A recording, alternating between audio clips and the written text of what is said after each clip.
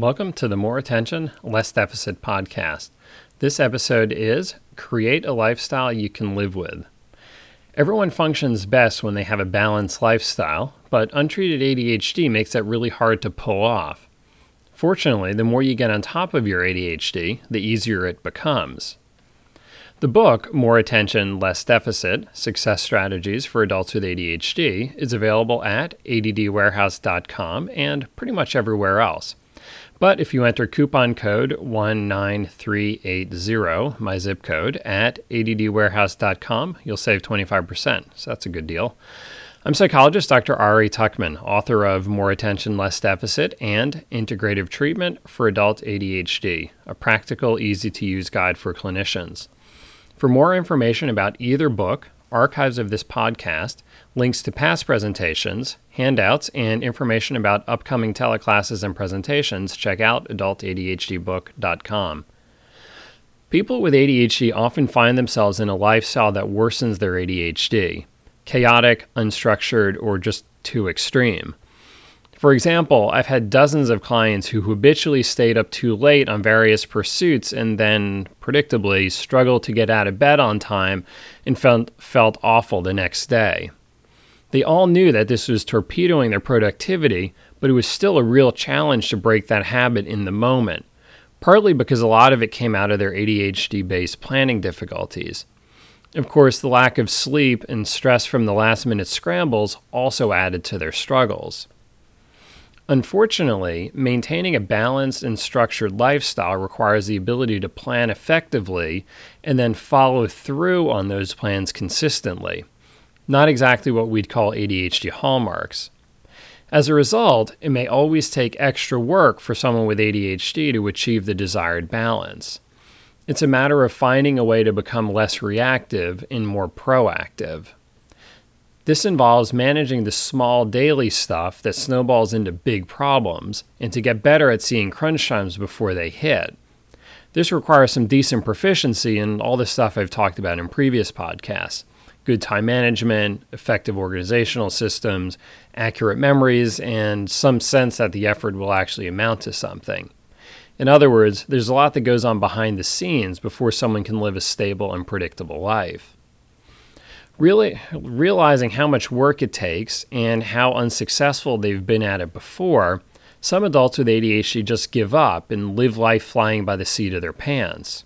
Some even embrace the chaos and claim that they prefer it that way, that they're not as anal retentive as everyone else. Now, I'm certainly not going to judge someone if that's how they really want to live. I mean, after all, just because I hate paying late fees doesn't mean that someone else should care about them.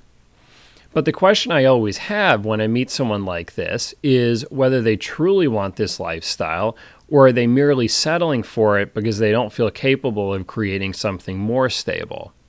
If they're settling, then I would encourage them to take another look at it, especially once their ADHD has been diagnosed and treated, to see if a different approach may yield better results. If so, then they truly do have a choice because both options are available. With settling, it's choosing the only option that's available.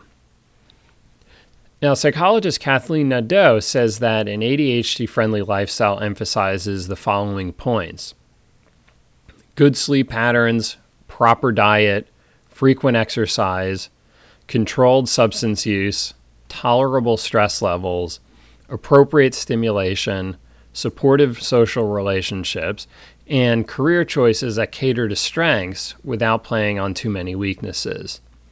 I kind of like to call this the New Year's resolution stuff, the changes that we all could do a little bit better on.